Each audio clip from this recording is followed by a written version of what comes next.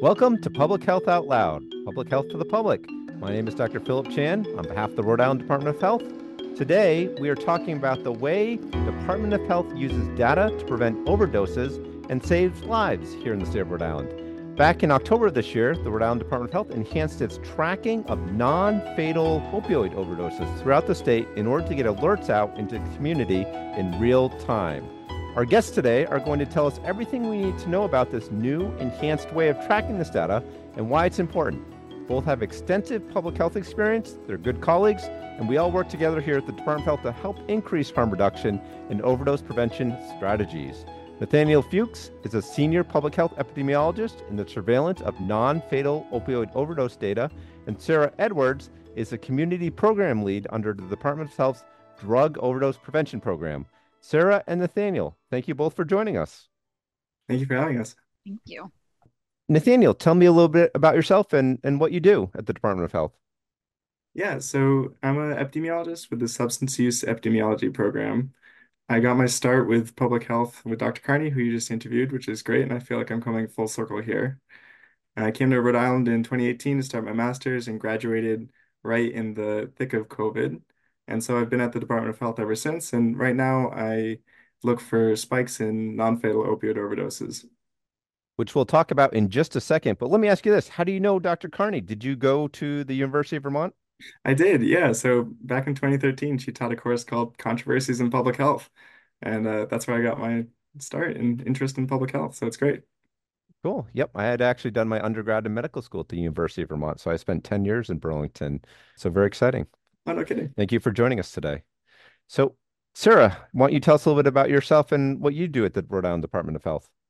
Sure. My name is Sarah Edwards. I work at the Rhode Island Department of Health as the Community Outreach Coordinator under the Drug Overdose Prevention Program. In this role, I mostly lead implementation and management of all mobile outreach contracts and budgets, and I coordinate with community partners to increase harm reduction and overdose prevention strategies to high burden areas throughout the state. So it's a lot of targeted mobile outreach and overdose prevention and harm reduction throughout the state is what my focus is. And prior coming to the Department of Health, I was working in the community as a outreach worker myself. So I have experience kind of in both realms now working at the Department of Health as well. And I come into this work because I'm a person with lived experience. So all of this really hits home for me and is very personal. And it's work that I'm really passionate about and grateful to be a part of. Thank you, Sarah, for sharing. Thank you for that. So, Nathaniel, let's start with you first. So, looking at the state of Rhode Island on a broad level, what are we seeing in terms of trends of overdoses in the state, fatal overdoses? Tell us kind of where we are. Sure. So in 2022, Rhode Island lost 436 people due to accidental overdose deaths, which of course on average means that we lose more than one person a day to this disease in Rhode Island alone. Yeah. And how about overdoses in general? Are they going up? Are they going down, staying stable? How's that looking? Yeah, so unfortunately, right now we're seeing an unprecedented level of individuals experiencing overdoses and fatal overdoses. So since 2009, the trend, again, unfortunately, has been generally upwards. And this year so far, we have 289 people who are confirmed to have experienced a fatal overdose in 2023. And we anticipate that once all the open cases are closed, we'll have a similar burden to 2022. So, although it looks like we've hit a plateau over the last several years, the number of people we're losing is still staggering. And sometimes it's a little bit tough to tell from year to year to see if we really truly have plateaued out. But I think the key message is that we're at an all-time high. Yeah, absolutely. And if people are interested, if any of your listeners are interested, we do have a hub site that has the most up-to-date data. So folks are welcome to look at the drug overdose surveillance website and get that information right away. Cool. And Sarah, let's go back to you for a second. I think you mentioned you are one of the community outreach folks at the Department of Health. What are you seeing on the ground? What are you seeing in the community? And feel free to share some stories if you have any stories that you can share. Sure. So I'm not currently doing an outreach myself, but I'm working very closely with the folks that are and greatly appreciate that work that they do because it's number one crucial, but two, it's an incredibly difficult lift, especially, to Nathaniel's point, when we're seeing unprecedented amounts of overdose fatalities. The work itself can be really heavy. And I think that's, reflected back into the community because there's a ripple effect when someone experiences a fatal overdose, especially in a state so small like Rhode Island. So I think that with that, there is a lot of pain in the state of Rhode Island when it comes to witnessing or being a part of a community that is experiencing such a high level of overdoses. What I'm being told by our community outreach partners who are out there on the ground every day is that yes, the overdoses continue to increase and the drug supply remains pretty volatile and unpredictable, which is, one of the contributing factors as to why we're seeing that increase. But we're also kind of in the midst of a housing crisis as well. So a lot of folks are without, those most basic of needs out on the street. So it's a tough situation right now that we're facing in Rhode Island between a lack of housing, an increase in overdose fatalities. And I know that community agencies are working really hard collectively to help solve these issues for the common good of the community. So that's a lot of what we're seeing right now. But there's a lot of really great, incredible work being done by these organizations, and I really want to highlight that because, like I said, they're out there. They see what's going on and they respond almost instantly to crisis on a regular basis. And we're so grateful to have that partnership with folks like that. So we're able to be informed on what the next best plan of action is to address overdoses. Yes, and I'll just highlight that a big thank you and a shout out to all the community organizations and people in the field working on this. It is obviously a huge problem in our state. And Sarah, let me ask one follow-up question here. You sort of touched on this, and we've covered this on this podcast before, but for those who may have missed it, the reason why overdoses are high and including fatal overdoses, is that because of fentanyl? And why is it that we're seeing so many overdoses at this time? Sure, great question. I can't say with absolute certainty or definitively what one thing is causing this increase because I really think it's a culmination of things. I think it's a bunch of compounding factors upon one another that contribute to why overdoses are increased. When looking at social determinants of health, again, I'm referring back to housing and, the most basic of needs to be met. When individuals aren't having either their basic needs being met or their mental health isn't doing well, they may turn to a substance to use. Or let's say if someone was in recovery, in abstinence-based recovery, but, the pandemic really showed how much people were struggling during that time. And I've known a lot of folks to pick up using after many years of not due to, mental health struggles, isolation, lack of resources during that time. So that kind of led to an increase as well, I think. But yes, certainly the toxicity of the drug supply is really a big one because the drug supply is an unregulated market, right? So there's no controlling it, so it's inherently unpredictable and more so than ever. Because I know for me, like I said, I'm a person with lived experience with substance use. However, this was not what it was like when I was using substances. The drug supply has changed quite a bit. And yes, there's since around 2015, we started seeing that introduction, probably even a little bit earlier than that, but the introduction of fentanyl. And from there, it's only increased. And I think it does obviously contribute to the increased amount of overdoses just because of the potency of fentanyl. It's such a strong opioid analog. And we're seeing fentanyl in virtually anything outside of a prescription that has fentanyl in it. So like opioid-based substances like perks, oxys, Vicodin, heroin are most likely going to have fentanyl in them. But it's also important to note that even non-opioid substances can also contain fentanyl. So things like stimulant-based substances like cocaine or meth and other pills that are sold as Xanax or MDMA, for example. These too can also have fentanyl in it. And that's a newer thing that happened over the past few years when we started to see fentanyl in other substances that are non-opioids.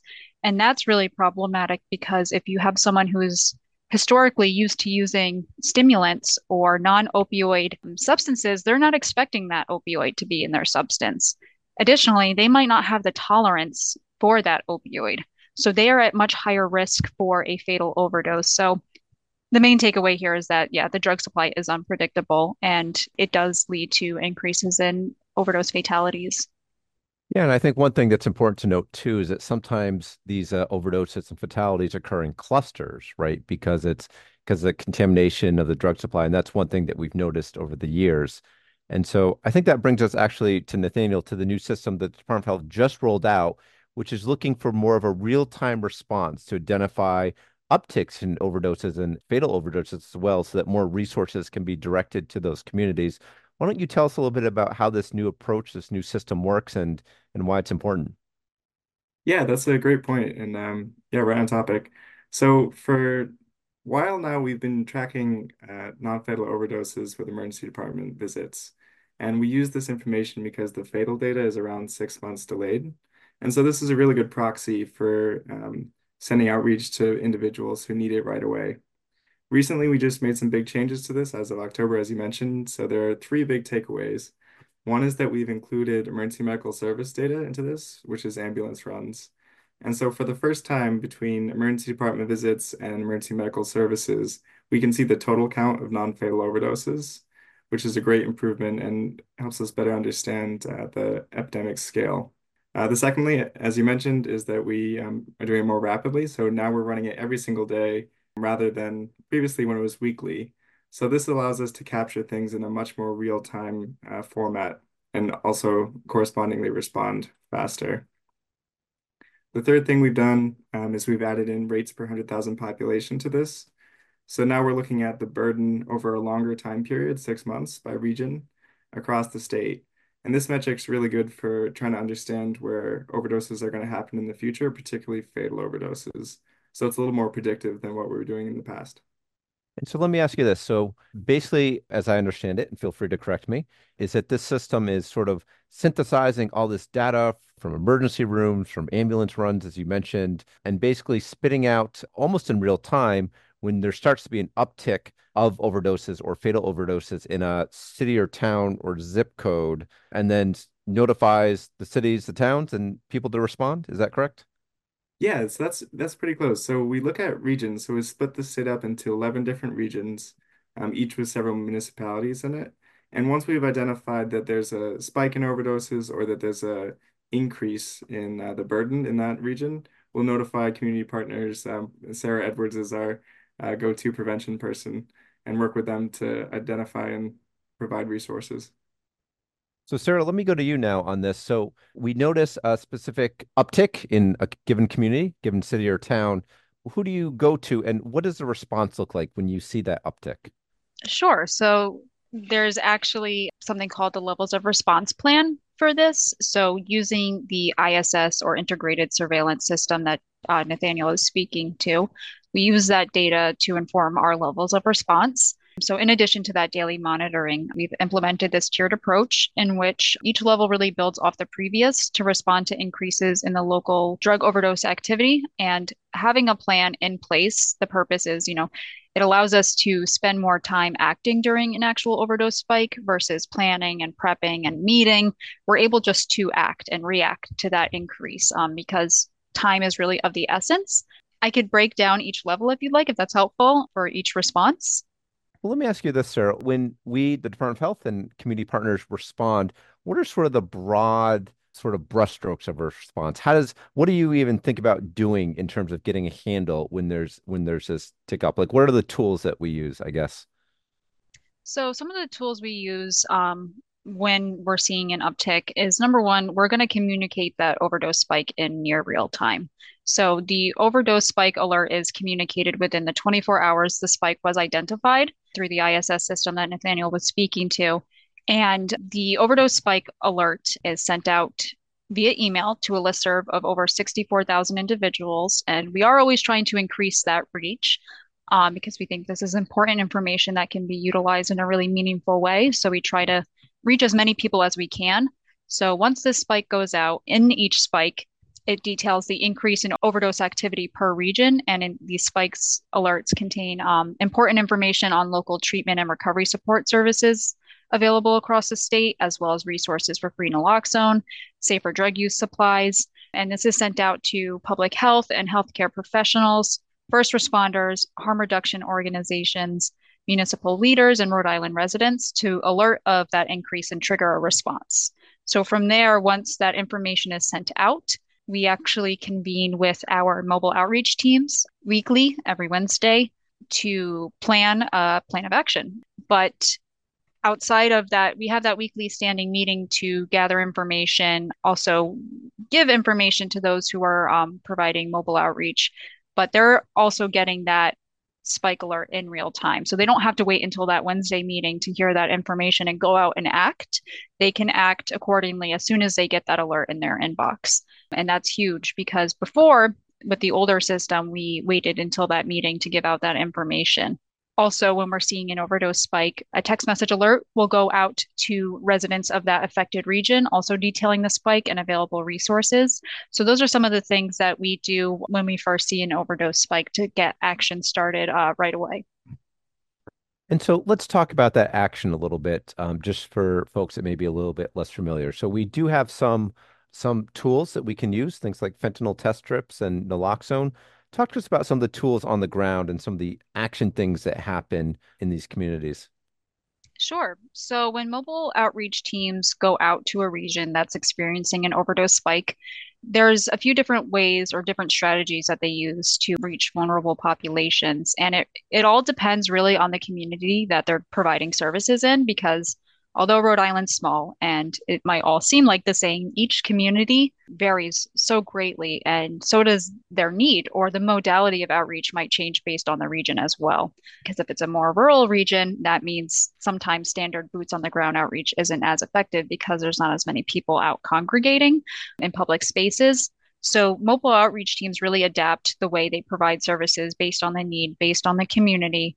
So when they're getting out to that community that has had that overdose spike, they're immediately going into that region, providing naloxone and how to use naloxone. They're handing out fentanyl test strips, safer smoking supplies. Wound care supplies now is a newer addition to some of the services that mobile outreach programs are providing, because we've seen a major increase in wounds out on the street due to xylazine, actually. And so they're getting out there and providing the most crucial harm reduction tools to folks, but also they're providing basic needs services to individuals, things like the most basic necessities like food, sleeping bags, tents for those who are outside, getting people connected to housing resources if they need that, or treatment, inpatient, outpatient treatment, residential treatment, recovery housing.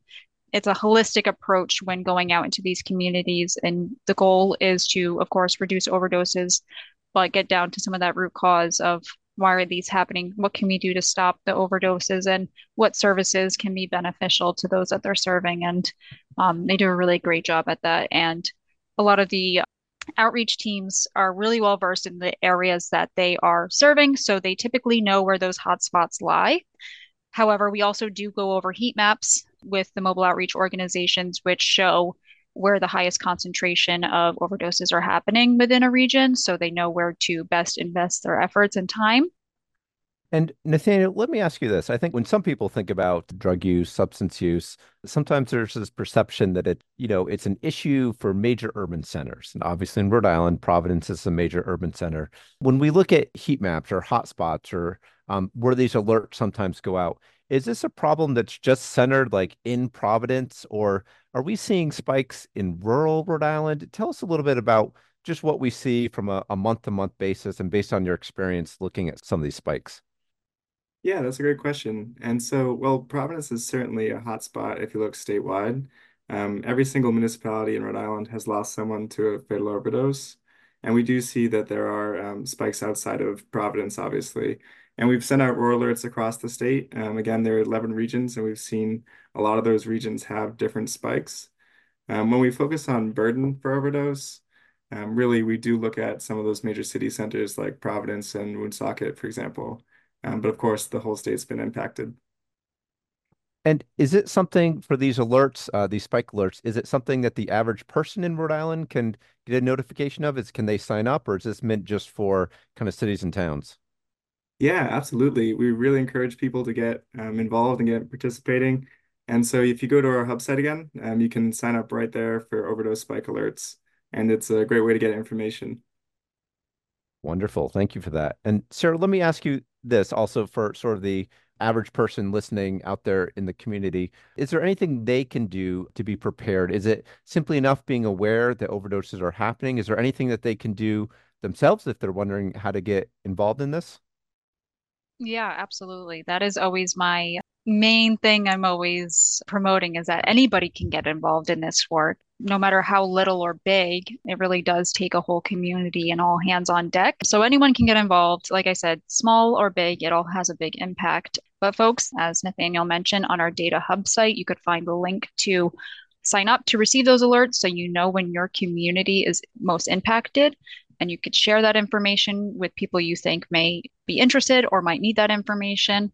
You can also equip yourselves by getting naloxone and learning the signs of an overdose. You can order free naloxone and connect with safer drug use resources and practices and education on preventoverdoseri.org.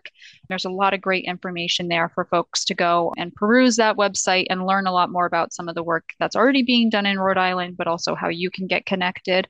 And I always recommend that if you're interested in this work or you just would like to learn more or get connected to people that are doing this work, you can always attend a Governor's Overdose Task Force meeting and get more involved and hear more about what's happening in Rhode Island and what you could do to help. But one of the most basic things that people can do to get involved is to have really honest and open conversations with family members, loved ones, friends, community members, people that you know might be struggling. And if you know about this information now, you could share it with those you know might need it, because you never know who might be struggling kind of in those shadows. And it's really simple just to, check in on people and get connected to these resources. We have so much available in Rhode Island, and we're really blessed to have so many experts in this field. So there's so many ways you can get involved. And I'll just add too that I started carrying around naloxone myself in the last year, everywhere I go, essentially. So just to remind us all, naloxone is a medication which is safe and effectively reverses an opioid overdose, and it's available for free in the state of Rhode Island. So people can either go to Overdose RI, or they can actually get it prescribed by a physician with or without prescription. They can also buy it over the counter at pharmacies. So lots of ways to get free naloxone here in the state of Rhode Island. So we are winding down on time. Let's go to Nathaniel. What are your final thoughts for our listeners? Yeah, just to say that substance use disorder is a disease like any other. And in public health, we're taught to focus on the social determinants of health, those kind of underlying factors. And the faster we do that, the faster we can get this epidemic to finish. Wonderful. Well, I want to thank you both so much for joining us. Nathaniel Fuchs and Sarah Edwards, thank you both. Super appreciated. Thanks for having us. Thank you so much. So again, for our listeners interested in learning more about overdose data in their communities, please do visit health.ri.gov/data/drug overdoses. And that's all one word. For information about other efforts to prevent overdoses in Rhode Island, available resources, and how you can get involved, visit preventoverdose, all one word, .ri.org. And in closing, I do want to thank Erica Collins, our executive producer, and Carol Stone, our technical director. And a big thank you again to our guests, Nathaniel Fuchs and Sarah Edwards, for sharing this life-saving information with us today. I am Dr. Philip Chan, signing off on behalf of the Rhode Island Department of Health. Thank you all and be well.